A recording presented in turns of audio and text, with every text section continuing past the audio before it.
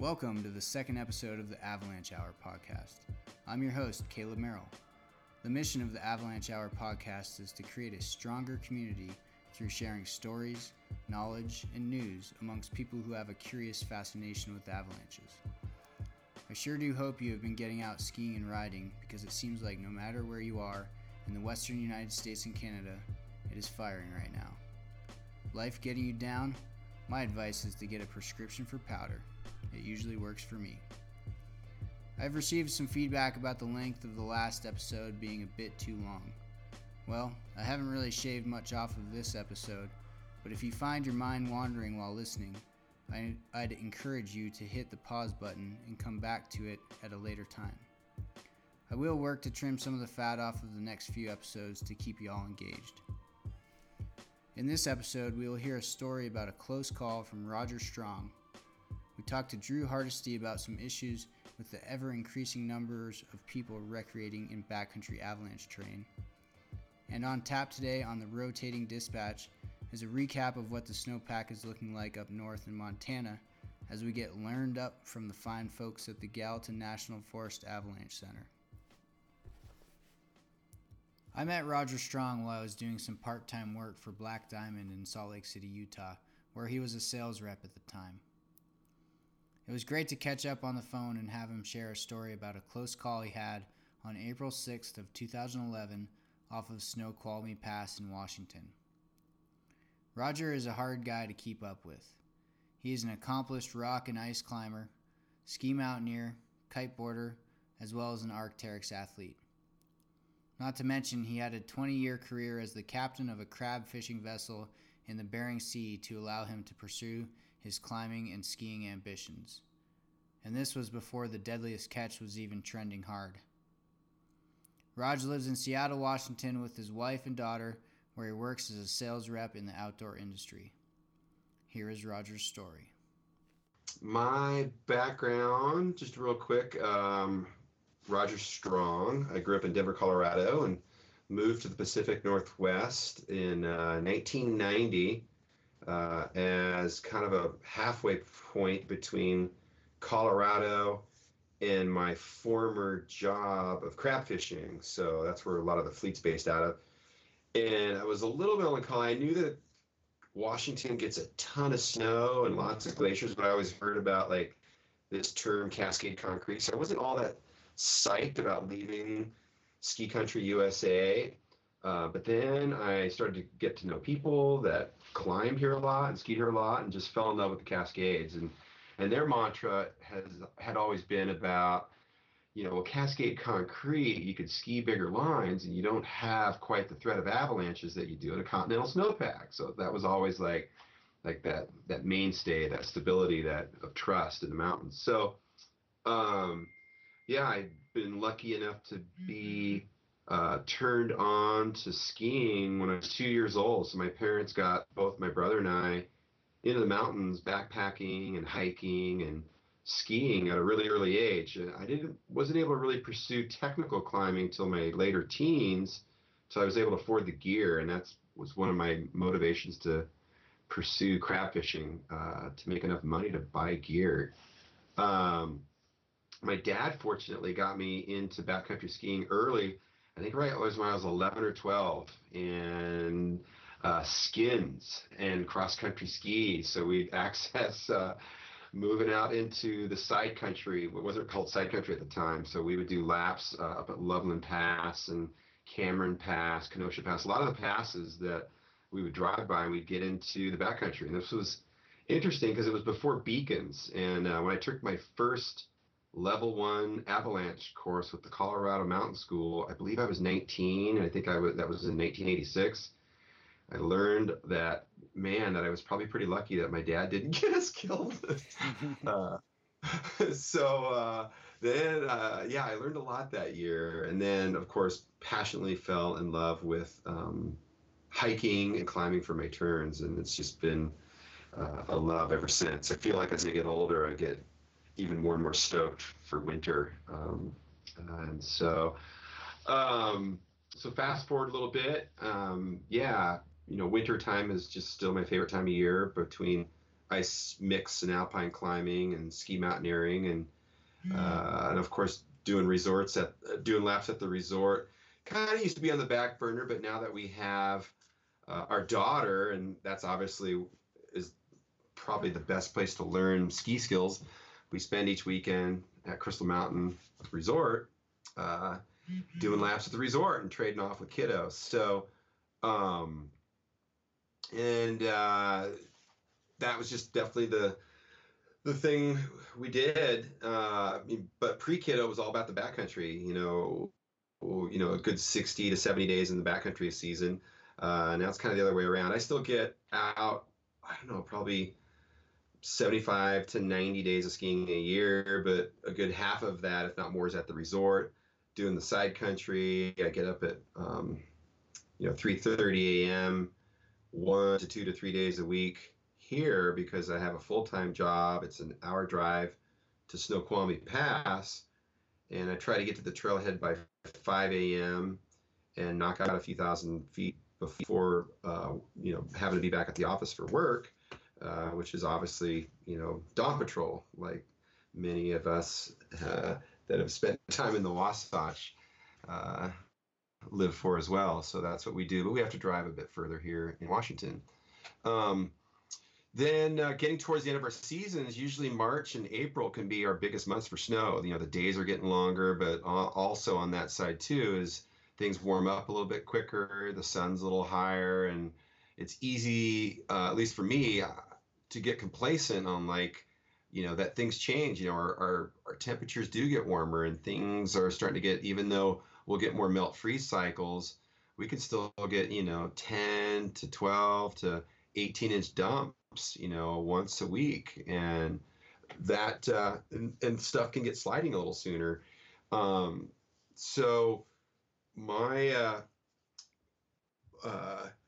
my typical MO with a pretty close group of friends, there's about 8, 9 close friends that know that they can pretty much rely on when the skiing is good, that dawn patrol exists. We'll meet at the Mercer Island Park and Ride around 4:30, sometimes as late as 5, and get a dawn patrol knocked out and back to the office by 9:30, 10. Unless it's really good, we don't have appointments, we'll do another lap, and they won't see us at the office till 11:30 or so.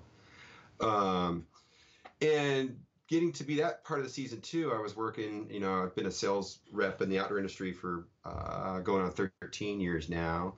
And the company I was working at the time, manufactured and sold boots and bindings and skis and all the accessories that go along with being in the backcountry. And it was getting to be the kind of the end of the season and getting close to having to travel the territory for clinics, and saw the forecast for kind of what was going to be my last dawn patrol before I went on a couple-week clinic tour for the state of Oregon, and knowing that it was going to be probably the last powder day of the season. I saw it was about 4 to 6 inches in the forecast.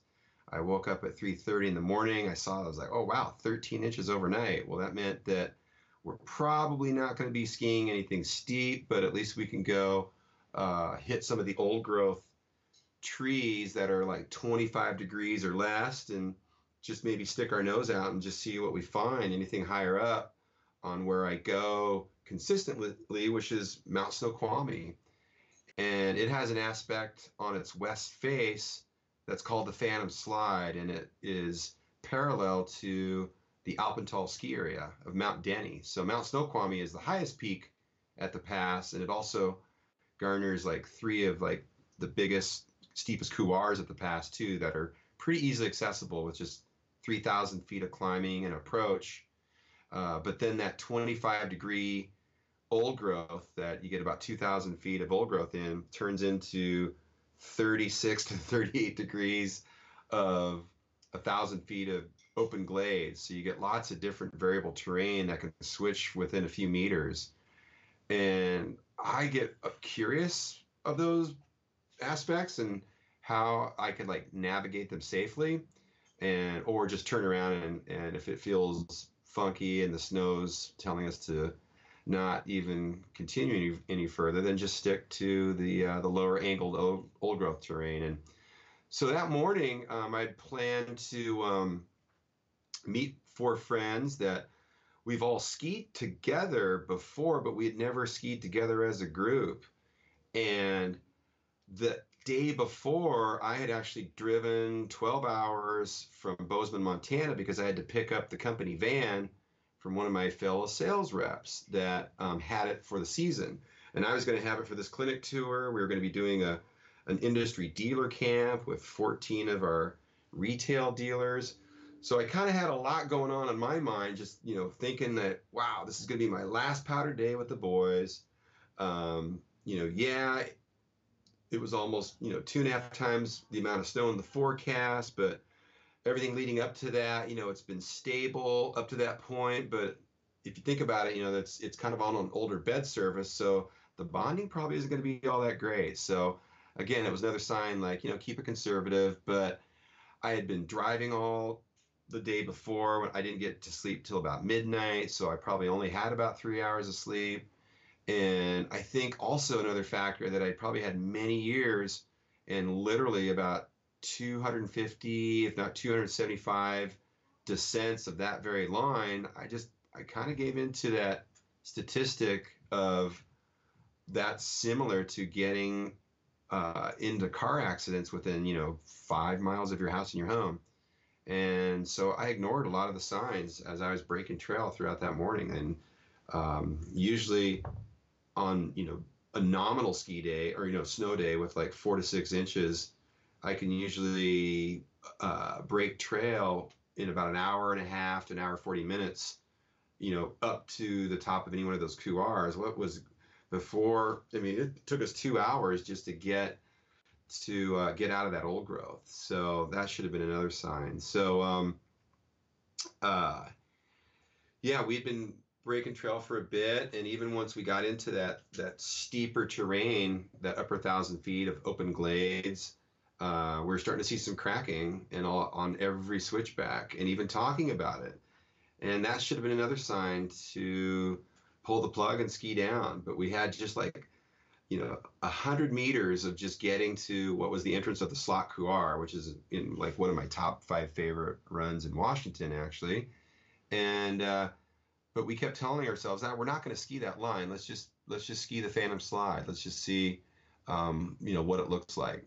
And, knowing that, the Abbey Danger was dangerous and that it was high, and we were already getting, we'd already been about 150 meters into cracking, a little bit of womping. We were spread out going, basically we're in 2 groups of, a group of 2 and a group of 3, going from each kind of safety zone to safety zone, a clump of trees here to a clump of trees there.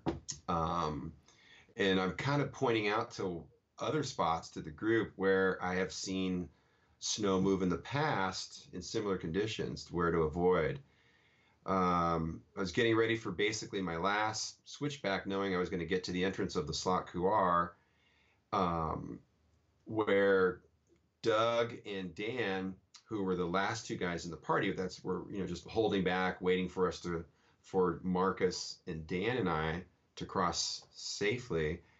All of a sudden, everything gets moving. I had kicked off a pocket slab that ran quite a ways and was a little deeper, and all 3 of us got caught in it and got strewn through a bunch of trees for about 500 feet. And Dan got fortunately pinned right against a tree, ended up breaking his femur, and I got strewn through that same set of trees that had about a meter gap and got flushed head first on big, heavy skis, telemark skis that don't release. And finally, when they did release, I went for another couple 100 feet, just getting pounded through, thankfully, small trees. And when everything came to a stop, I was sitting on top of the snowpack, pointing downhill. Fortunately, I wasn't buried. Immediately, I didn't feel any pain, but it was a good, probably 14 or 15 seconds of just mayhem, thinking that I'm dead. Like, I totally screwed up. My wife's going to be pissed. I'm never going to see my daughter and wife again. But then everything stopped. And from then on, I just, like, the first thing that came out of my mouth is I was just yelling, where is everybody at? I asked like 3 times where everybody was at. By the 3rd time, I could hear voices up above, and it was Drew and Doug saying that we have Dan, we're with Dan, and that Dan's okay. And then I'm like, well, where's Marcus? And we couldn't find Marcus. And that was for about a minute.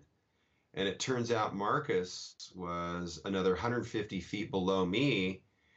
He was in the midst of trying to cough up a golf ball sized chunk of snow and ice, because he, actually all 3 of us were able to get Avalanche in our mouth at the time. That was kind of the leading technology in Avalanche. If you get caught in an avalanche and buried, safety is, as we all know, an Avalanche. If you do get buried and it's in your mouth, it will breathe air from the snowpack to keep you alive, hopefully till your partners can dig you out.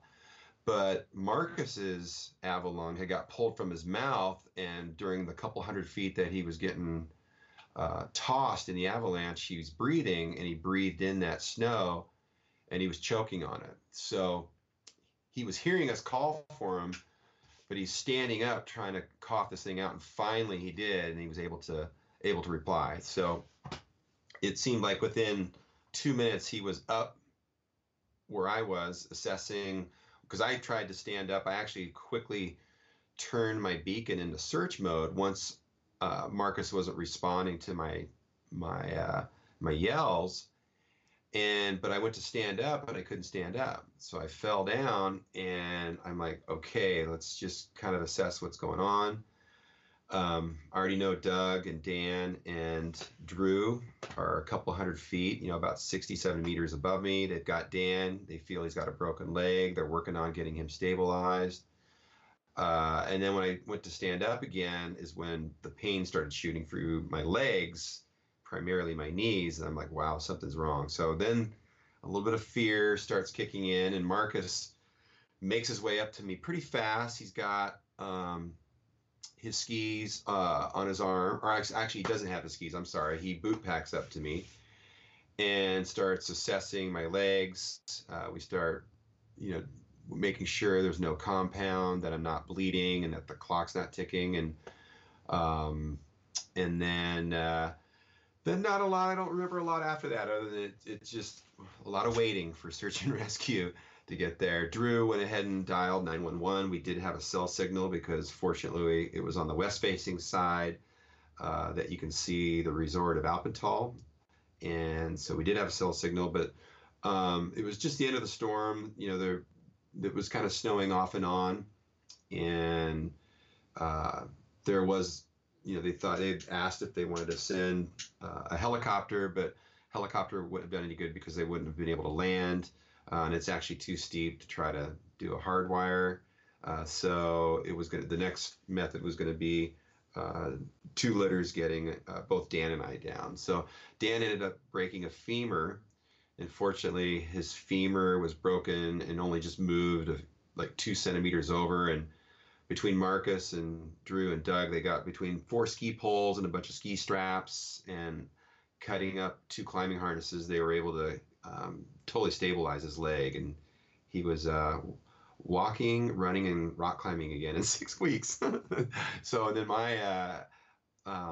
my damage was 7 out of 8 ligaments in my knees. So ACLs, PCLs, LCLs, and MCLs were all just completely destroyed in one whack. So I had to succumb to a wheelchair for 3.5 months that whole summer, and 3 surgeries to put everything back together, and a lot of amazing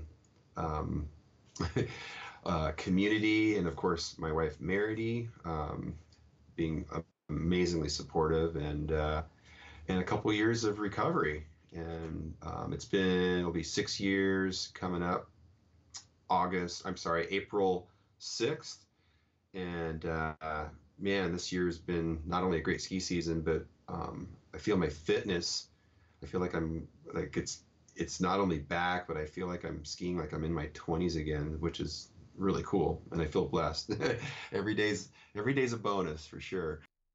I asked Roger how being involved in this avalanche accident has changed his backcountry skiing habits.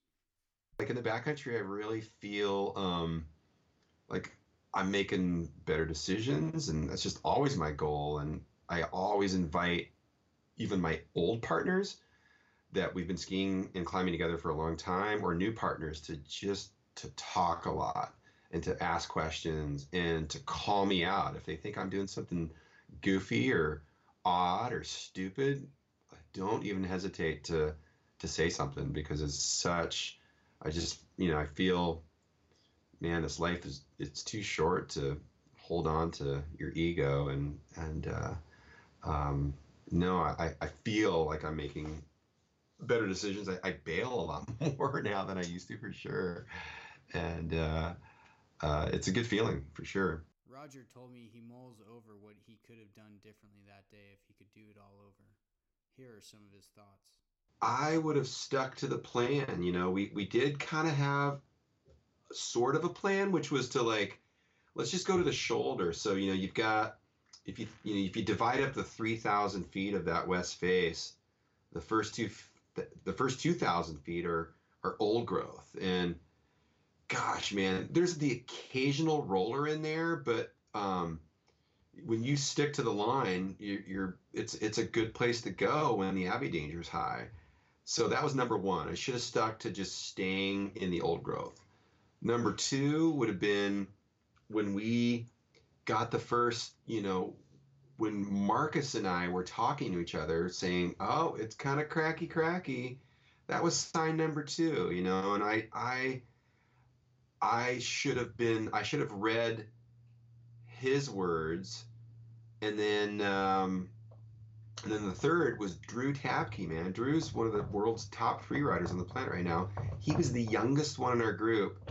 He was reeling it in. He was the anchor. He was just sitting back and totally,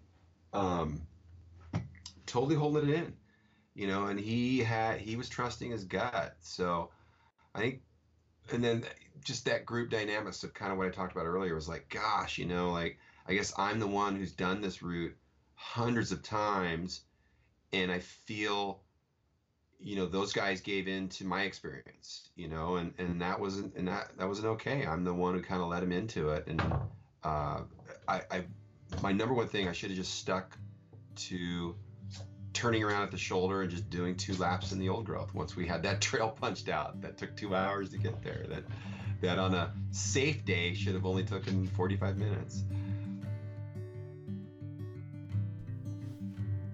Drew Hardesty has been an avalanche forecaster for the Utah Avalanche Center since 1999.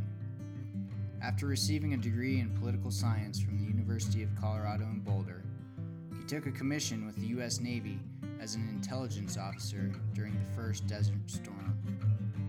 Subsequent to working abroad, he spent a number of years working and guiding for NOLS and Outward Bound in Colorado, Utah, Wyoming, and Alaska. Drew now spends his summers as a climbing ranger in Grand Teton National Park and went to Washington, D.C. in 2012 to receive a Valor Award for his part in a dramatic rescue of 17 lightning strike victims near the summit of the Grand Teton. Drew, I'd like you to just introduce yourself and give us a little bit of background and your role as a forecaster, and as well as other things that you've done in your life. Caleb, I feel like that I've been involved in various facets of public safety the last 20 years. I've been a forecaster here at the Utah Avalanche Center since the 99-2000 winter, and have worked nearly as long up in the Tetons, Grand Teton National Park, as a Jenny Lake climbing ranger. And so generally in the mountains, 12 months a year, working for, promoting public safety, and at least in the summer anyway,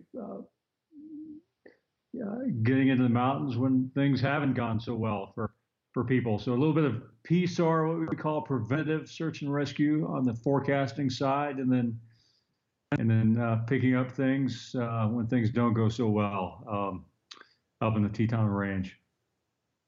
Right. Yeah. There's probably a myriad of accidents that you've been a part of up there. Yes, totally. Many of which have been avalanche related in the spring. You know, as the Teton Range, in my view, is encountering a bit of a renaissance, Caleb, with ski mountaineering, we call it, and I think that the Teton Range in particular was made and built for skiing, maybe more so than climbing. I mean, you know, in climbing they went through a couple of different phases in the 60s and then again in the 80s and early 90s for climbing, but I think it's really come on with skiing and ski mountaineering up in the range there.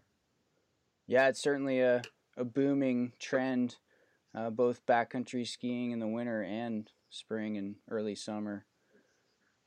So you have quite a bit of experience with areas that see large numbers of users, I would imagine, both in the park and in the central Wasatch. Well, I'm really impressed with the skills and drive and initiative and desire of the many people heading into the backcountry and in the mountains of both the Wasatch and the Teton Ranges. They're very similar ranges, and Caleb, I think in many respects that they, all things considered, are fairly small ranges. I mean, each range would probably get lost in the interior ranges of Canada, but on the flip side, you can develop an intimacy and get to know the nooks and crannies and character of the respective ranges, and they're very similar. They complement each other quite well, and the Teton and Wasatch ranges have had a kinship for a long time. Many people have worked in both ranges and called each range home. Right. Well, we're gonna dive into some tricky questions here, and by no means are we trying to solve any problems or create any issues. But I think our topic for today is an important one, as the backcountry is seeing increasing number of users, and especially in an area such as the Wasatch, which is so close to a great population.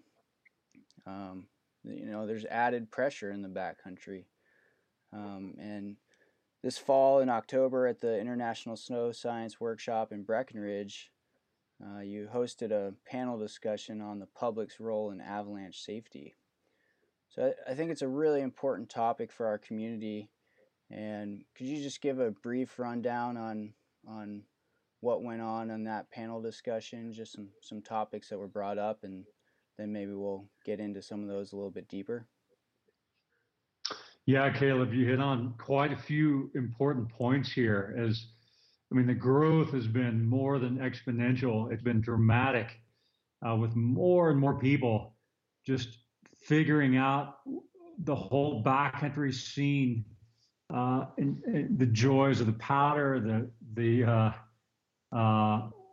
exercise, the aesthetics. I mean, it's all there, you know, heading in the backcountry. And you know, we don't have any numbers per se, but we just can just look at sales of backcountry equipment, whether it's snowmobiles, snowshoes, and so on and so forth. It's skyrocketing. It's breathtaking. The sheer numbers of people heading into the backcountry, and with that, you know, the panel asked the question.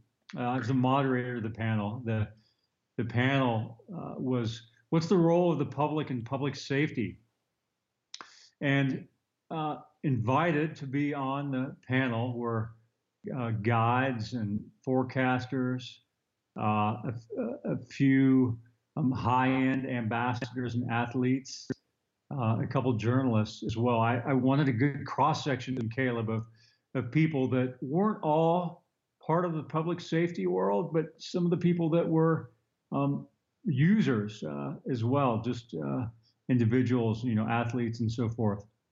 Um, I wanted to bring about a lot of different viewpoints and so forth. And at the end of the day, I think that the significant takeaway with the role of the public in public safety is that it's a shared partnership, and it's a great deal of ownership of public safety that the public needs to assume when they're heading out of bounds or into the backcountry. This idea that, certainly the public safety professionals, we'll just take the Department of Transportation avalanche teams right now. I mean, they have these high-end professionals that have been working in these positions, for decades. They need the help of the public to make informed, aware decisions to help keep avalanches off of the roads. And this is not unique to the Wasatch Range.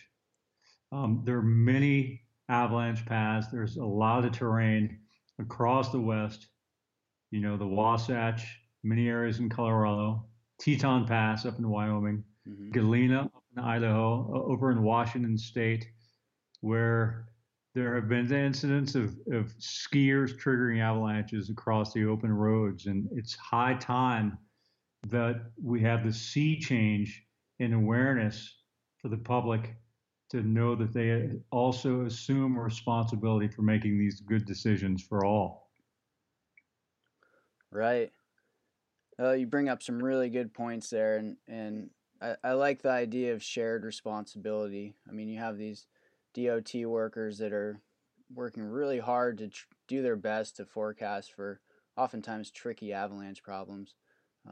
And so the idea of public aiding in the safety of other public is, I think, something that a lot of users don't usually think about. They're out to, I think, by and large, they're out to have a good time in the backcountry. And oftentimes, I think myself included, I get a little bit of tunnel vision into my own little world. And I think we all need to step back and look at the effects of our actions on other people and infrastructure.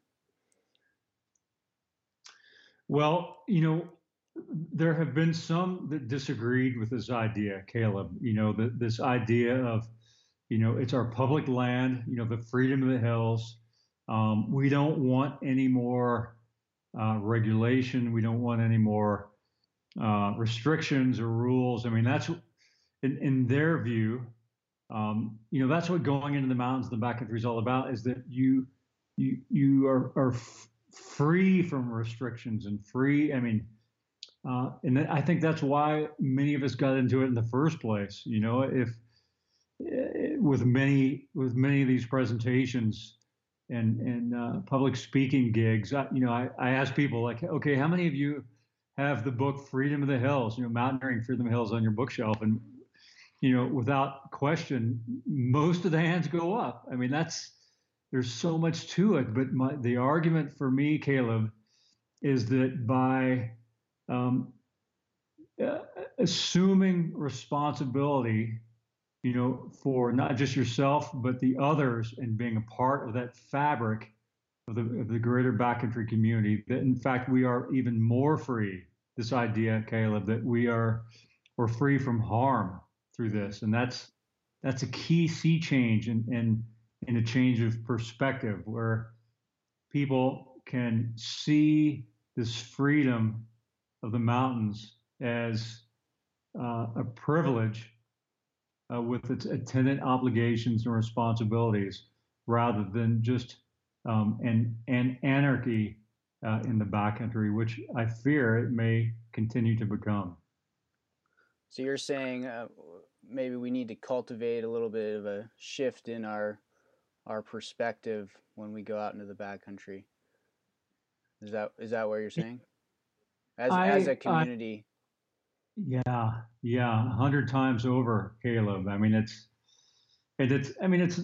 not something that is just once again unique to the winter backcountry environment. I mean, this is our own little niche here, but like every every zone, every walk of life, by and large, has its own guidelines, customs, regulations, and so forth. I mean, imagine if you're in New York City and there were no stop signs, there were no traffic laws, it would be utter chaos and anarchy. And so I think by sort of following with this, promotion of inclusiveness and backcountry ethics and avalanche terrain, that we continue to have the freedoms that we've long enjoyed. In fact, the argument continues, Caleb, here, is that by promoting these ethics in the backcountry, not only are we more free from harm, but will ensure our access. Because in my view, some of the public safety managers, at some point, if anarchy and lawless continues with avalanches being triggered by skiers and riders over the open roads, that at some point they will have no recourse but to close down that terrain altogether. And that's something that I'd like to push off to where it never happens down the road. But we have to follow these guidelines. We have to promote this ethic to ensure these privileges for years to come. So what are some of these specifics about, just so our listeners can hear some of the specifics about the ethics and responsibilities of users in the backcountry when they're traveling over not only roads or infrastructure, but maybe in an area where there's lots of other parties? Can you just speak a little bit about, in your mind, what some of these codes and ethics would look like? Yeah, Caleb, in a nutshell, I describe them as just a three-part ethic here. It boils down to knowledge, awareness, and wisdom. The knowledge simply is the knowledge of the type of avalanche conditions that exist and what type of avalanches you may trigger if you're out in the backcountry. The second one, the awareness, is being aware of the other entities that are in adjacent terrain that your party might be in, and be aware of the control work or the efforts that the public safety entities may be doing. So, for example, being aware of what the targets are for the Department of Transportation. If they're going to be shooting in this terrain or that terrain, to be aware of that and to avoid that terrain altogether. To be aware of other parties above you and below you. And the last is the wisdom. I mean, the wisdom here is sort of the application of knowledge and awareness. And, these ideas of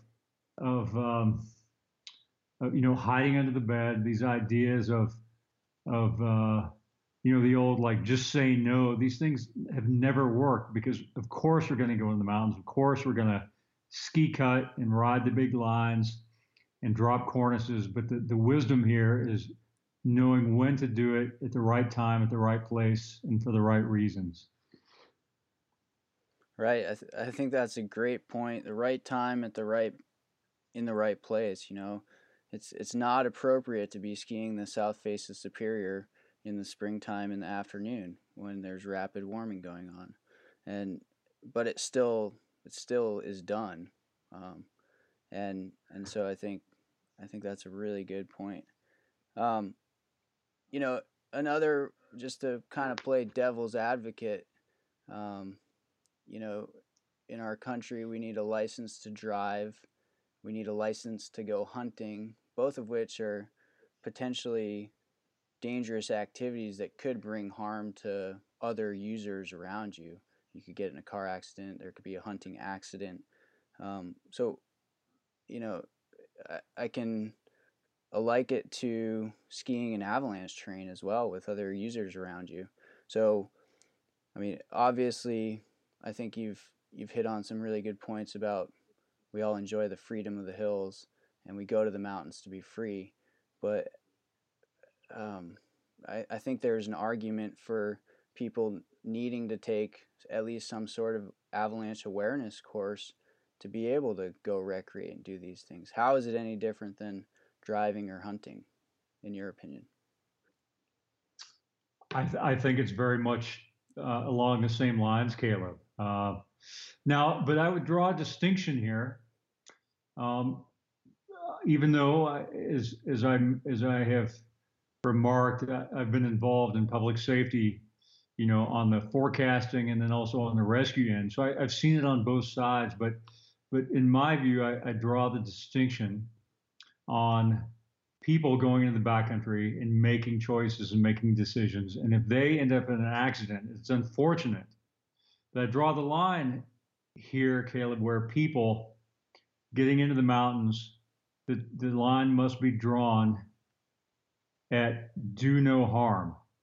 So it gets into these ideas of philosophy of acceptable risk. And we have the right, as our hero Ed Abbey remarked years ago, in our public lands, we should have the right to go out and go up into the mountains and get struck by lightning, get benighted overnight, buried alive by avalanches, eaten by bears. I mean, that's our American God-given right. And I appreciate that sentiment of testing our mettle and getting out into the backcountry and the mountains to do as we wish. But you draw the line here when you bring other people into the equation. And the buck stops at this idea of do no harm. So that's quite different in my view. Yeah, I like that idea as well. And I guess maybe, instead of some sort of license, there's education is key, right? And you guys do a great job in the Wasatch with the Utah Avalanche Center of getting the word out. And, maybe you could talk about some of the ways that you guys are trying to reach those user groups who maybe are a little bit less informed. What avenues of social media and other types of media are you guys using to try and get the word out, especially during those critical times when things are sensitive in the backcountry? Yeah, Caleb, that's a really interesting question in terms of messaging, because you can have the greatest message in the world, but if no one hears it, then it's just next to worthless. And in my view, it has to be these messages of public safety and avalanche awareness. These messages, it needs to be a full court press. You can't expect the users to come to you necessarily. It has to be a two-way street where you use and employ every bit of media and social media and word of mouth and athletes and ambassadors and images and video and public service announcements and Twitter and Instagram live feeds. It's this method of press of like using and exhausting everything possible. Now, in terms of developing like this intrinsic ethic, that too requires a full court press, but I think it's fundamental where the community itself drives this ethic through, again, the athletes, the ambassadors, the old guard, even the young up and coming, Instagram and Facebook stars that you see all over the web. These are the thought leaders, the influencers that need to help spread the message of awareness and responsibility in the backcountry. And we've been successful with that. Yeah, it certainly seems like you guys have had a pretty far reach in your users. And it's a really hard pill to swallow to have the looming thought of having to close the backcountry.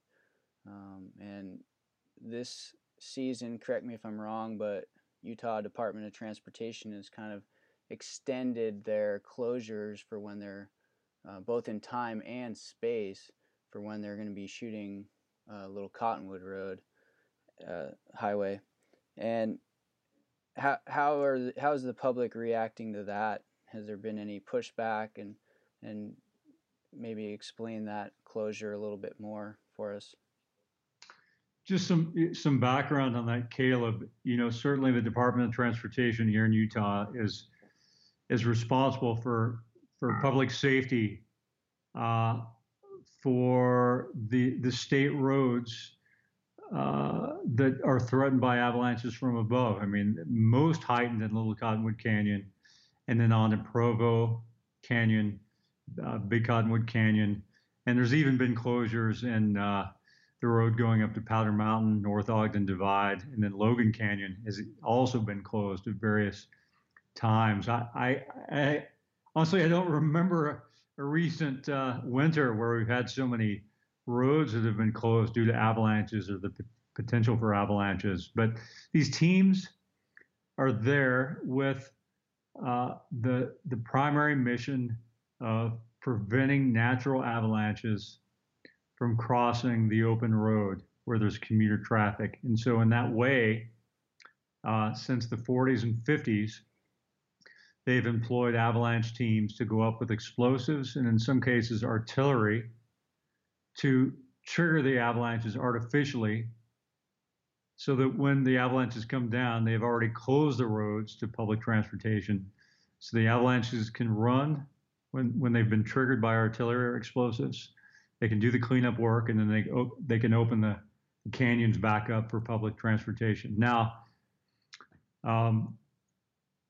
the complexity here is that as more and more people have been getting into the backcountry, they have been skiing and riding in many of these same targets, many of these same areas that are targeted for artillery and explosive work. And so if the artillery teams are seeing headlamps in the starting zones, then of course, I mean,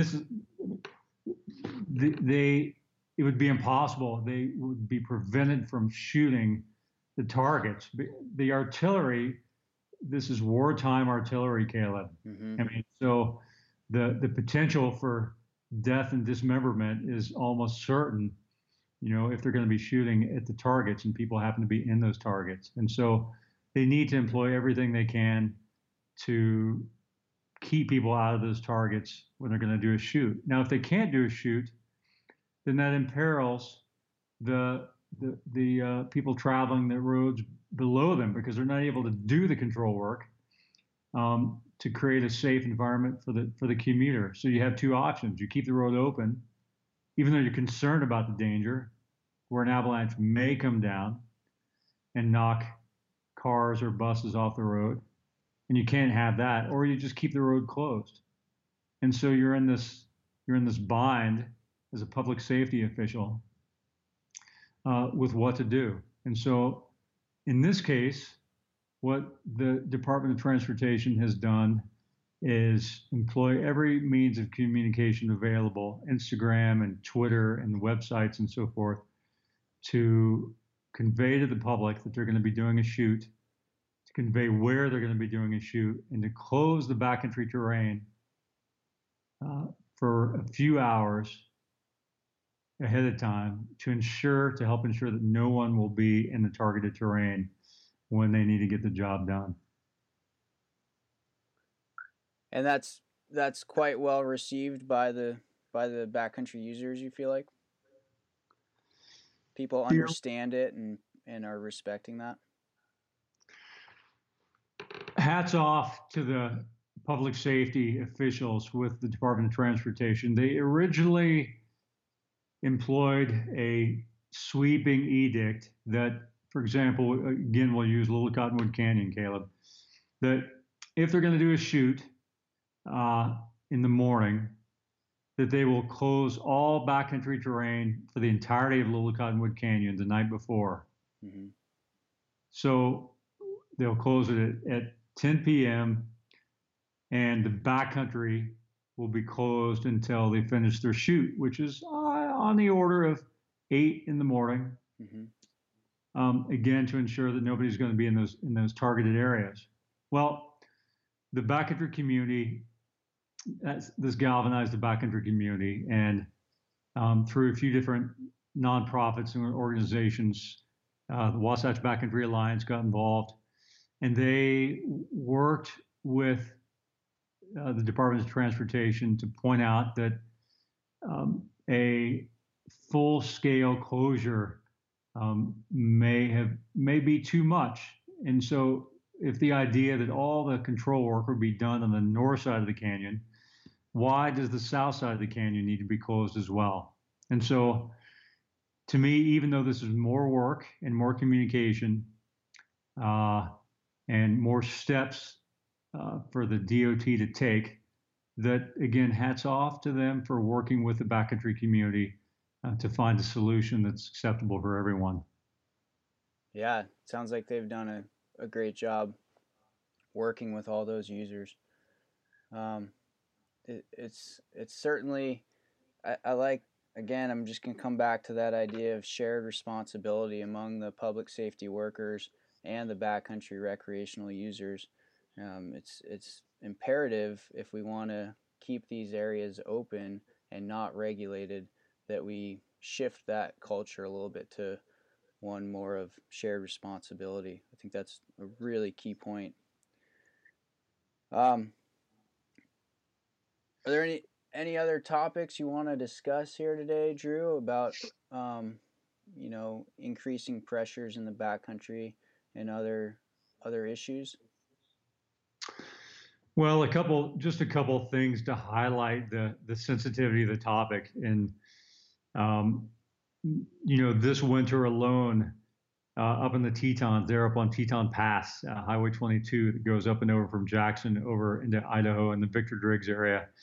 There have been at least 2 human-triggered avalanches over the open road there on the pass when the road was open. And so even though the Department of Transportation had done their control work, that doesn't mean that it's still completely safe. They've prevented the naturals from occurring, but skiers were still able to trigger avalanches over the open road. One case in December, where it actually hit a Jeep and knocked the Jeep off the road. Red Mountain Pass, pivoting back to Colorado, where even though the Department of Transportation had done their jobs to prevent naturals from occurring, that skiers were able to trigger an avalanche, and the skier and the avalanche went over the open road. And once again, it's just, if not but for the grace of God, that the school bus full of kids wasn't traveling underneath it. And so the writing is on the wall, Caleb. These are not just ideas of things that may happen, but we have only to look north of the border at Rogers Pass, where they have a very strict situation up there where backcountry skiers need to register and get a permit and even take an exam before they enter into the backcountry for the day. So you have to have a permit, you have to pass an exam, you have to abide by the regulations. And that's the writing on the wall, Caleb. If we can't take care of our own communities here in the west, south of the border. I think both those scenarios this winter on Red Mountain Pass and Teton Pass, is really the best case scenario. And it's important to remember, I forget the name of the attorney that was on your panel at ISSW, but he brought up an idea of, these people on the highways, they didn't buy a ticket to the show. That really stuck with me, like, these are not users in the backcountry going to recreate. They're just trying to get to work or get home, or like you said, a school bus full of kids.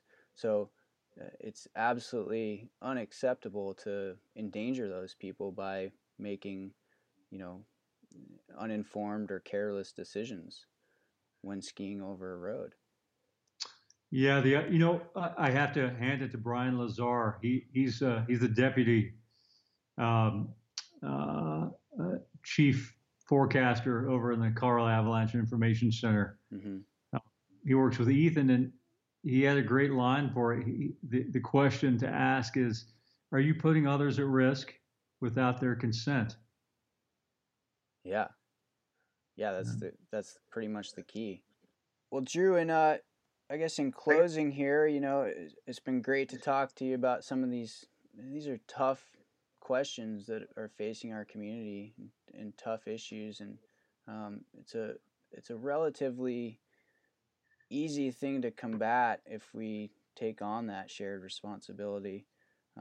So I appreciate you bringing to light some of these key issues and your thoughts on them. But in closing, if there's two pieces of advice that you have for our listeners to help keep them safe, but still having fun in backcountry avalanche terrain, what would those two key pieces of advice be? The first piece of advice I would crib from Roger Atkins. He's a longtime helicopter ski guide in Canada. And he had a piece called The Strategic Mindset, where you need to adjust your mindset based upon the conditions. And he had a term within the essay that I really enjoyed. I really liked. Roger had this term, the selection of desires. And he made the comment there, he made the point that if only the steep and deep is the only desire that you have, then it's likely that you're going to get the axe, because the conditions are not going to be favorable for you to meet your desires on every single day of every winter in the backcountry. And so by adjusting our selection of desires, by recognizing that we can experience joy and stoke through many different ways, whether you're on low-angled powder terrain in the forest at the middle elevations, or the spring conditions when things are just right. It's the timing of things. By adjusting your selection of desires, or even you can get fulfillment by just being in the mountains in low-angle terrain with your friends or family. That's a key to longevity. And I recommend people look this paper up. It's quite good. It talks about the strategic mindset, Roger Atkins. The second piece of advice, Caleb, is to encourage people to continue their education. The American Avalanche Association has put a great deal of time and effort in working with different providers and educators to develop a pro and rec split in the curriculum of avalanche education. But over and above that is to encourage people to continue their education to their level 2 and their level 3 avalanche courses, because there's so much wealth of knowledge and experience with the other people in the room. And in some cases, you are learning as much from the other people as you are from the instructors. And you can make these lifelong bonds and with the other people, the other participants, and maybe find ski partners or climbing partners for the future. So continue your education. And the last bit is that, certainly as we see people getting into the backcountry, their skill set for skiing and riding, people these days, with their fitness and the gear, they become so skilled at their activity very quickly. And their avalanche skills aren't on the same curve as their physical skills. And so we see that lagging behind. So I've already talked about getting your avalanche education, but add in a fundamental understanding of decision making and what things might impede clear-eyed decision making when you're heading into the backcountry. And there's been a new wave of thinking in terms of psychology and decision making as things develop over the years in recent times about decision making, and what are some good tools and tips and tricks for making sound decisions in the backcountry. So I'd encourage people to look into that a bit more as well, Caleb. It's as much of an art as it is a science, I would say. Yeah, you need them both. They complement each other well. Well, Drew, thanks again for coming on the show, and it's always a pleasure to talk to you, and you have a great way with words. So thank you for being here, and thanks for sharing your thoughts and opinions and ideas. Caleb, thanks so much.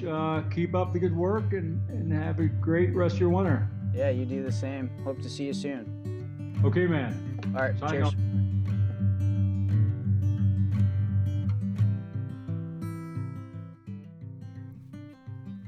Here is Alex Marienthal of the Gallatin National Forest Avalanche Center with a synopsis of the snowpack history in southwest Montana from early October to March 2nd. In southwest Montana, the first snow stuck around in early October.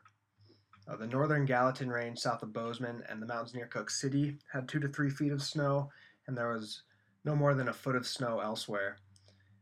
This early snow turned into a melt freeze crust, and cold temperatures allowed it to persist on shady high elevation, mostly north to east facing slopes. Through mid-November, the Bridger Range north of Bozeman and the mountains near West Yellowstone had warmer temperatures and received more rain than snow. In these mountains, snow stuck to only the highest, shadiest aspects prior to Thanksgiving week. In late November, 1 to 2 feet of snow formed the foundation of the snowpack on the slopes that did not previously have snow. And cold temperatures quickly turned this snow into weak facets and depth hoar. These weak layers formed above the early October melt freeze crust where it existed and formed on the ground elsewhere. More snow and a lot of wind in early December created very unstable conditions. A foot of snow totaling 1 inch of snow water equivalent put the first significant load on the early season weak layers. We issued the first avalanche warning for the mountains near Bozeman on December 2nd, and the southern mountains got their first avalanche warning on December 5th. Ski patrols at Bridger Bowl, Big Sky, and the Yellowstone Club triggered deep, wide slides that ran long distances to flat terrain, and avalanches broke 3 to 4 feet deep and were more widespread on the slopes with the basal October crust, but not ruled out on other slopes. Between storms in December, cold, below 0 Fahrenheit temperatures formed weak facets on the surface of the recent snow. Snowfall resumed on December 10th, and a snowmobiler in the northern Madison Range near Big Sky was fully buried. He was recovered uninjured within 10 minutes. On December 11th, a skier was tragically killed in an avalanche near Cook City. He was the 7th track down a small slope. The avalanche was on a northeast aspect and broke 3 feet deep and 150 feet wide on facets above the October crust. Our deepest condolences go to his family, friends, and community.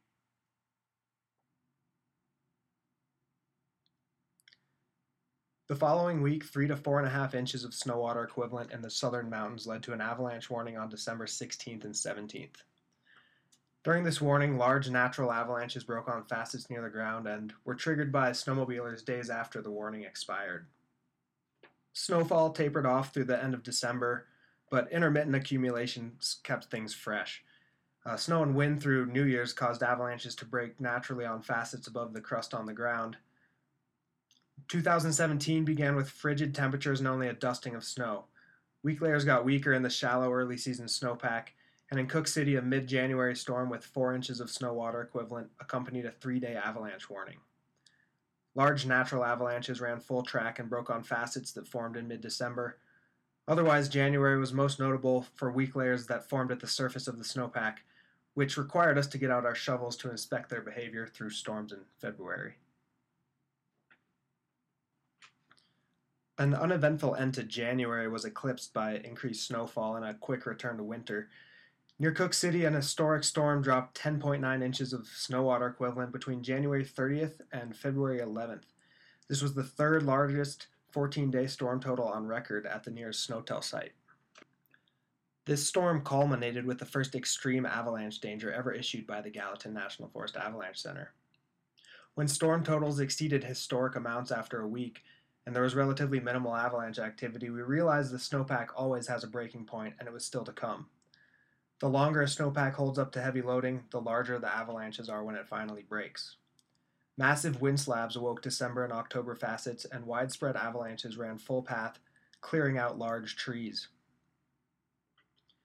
Avalanche activity tapered off relatively quickly after this historic storm, and provided confidence that persistent instabilities were not widespread. Many paths went multiple times during the storm, and we feel any pre-existing weak layers would have broke during or shortly after this event.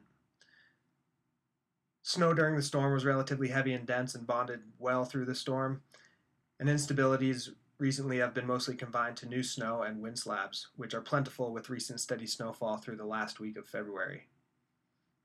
We will be keeping a watchful eye as new weak interfaces show up around crusts that formed prior to recent snowfall.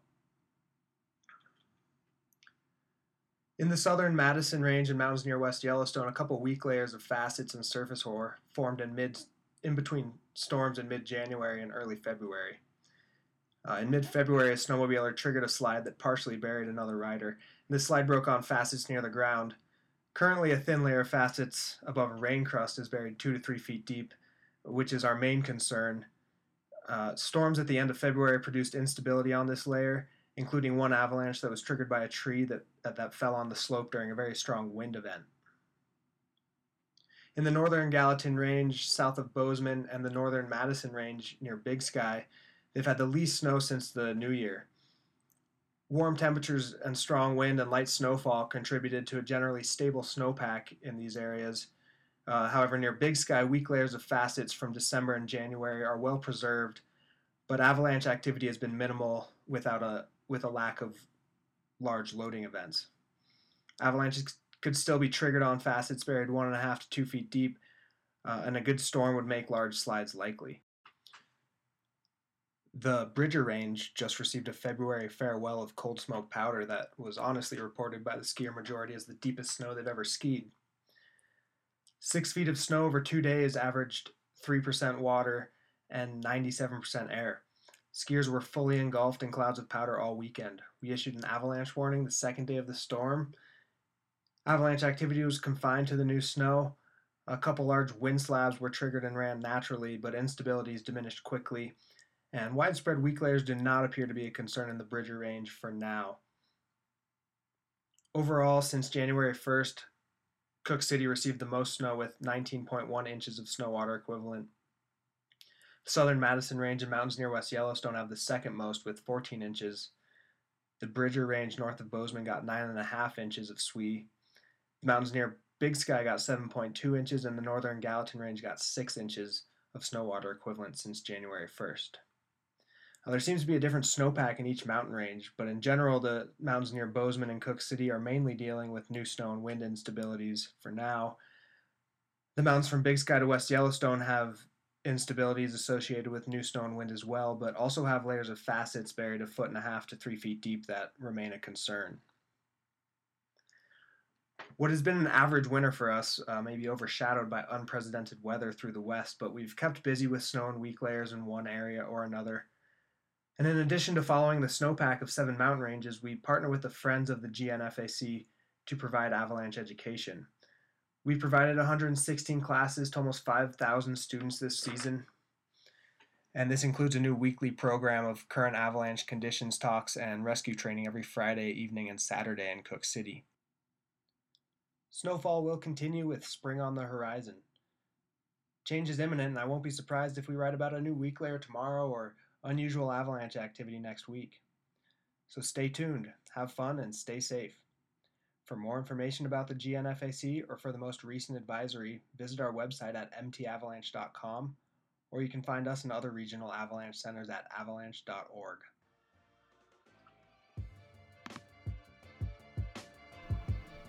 Thanks for listening. As always, I welcome your feedback. Please email us your thoughts to the Avalanche Hour Podcast at gmail.com or get in touch with us on our Facebook page. Thanks to all the generous supporters of our Indiegogo campaign. We couldn't have gotten this going without you. Thank you to the contributors of this episode. Music today by Ryan Little, courtesy of freemusicarchive.com, and the sweet riffs of Adam Cook. Our artwork was created by Mike T. Until next time, keep having fun and stay safe out there.